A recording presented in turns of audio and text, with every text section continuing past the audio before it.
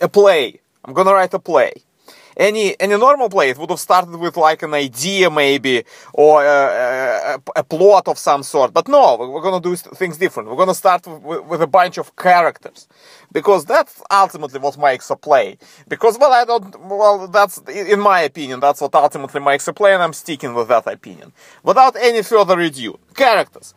Now, character number one, a doctor.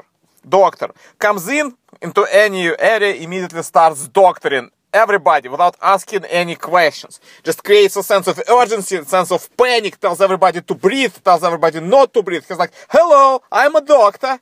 And then he likes to ask questions as well. He's like, who's the doctor here? That's his main question. So creates a panic and does doctoring. So, but highly intelligent, obviously, became a doctor somehow. Probably went into some building and said, who's the doctor here? And they're like, they didn't know who, and then it was him. So that's one.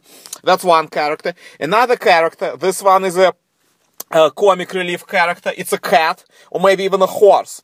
Comes into any area and just starts running around. Creates a sense of urgency. Creates a sense of panic. Knocks down lots of things. Like what's it called? Like a bull in a china shop, but not a bull. It's a different animal. A cat or even a horse. Unclear.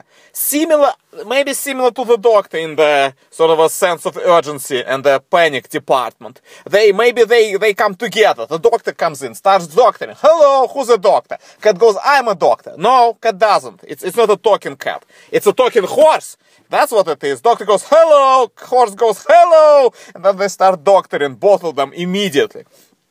I feel like those are very good grounded characters that will, shape the narrative of my play. And that's the most important part of any play, is the shape of the narrative. Mine is hopefully will be a triangle. Thank you so much.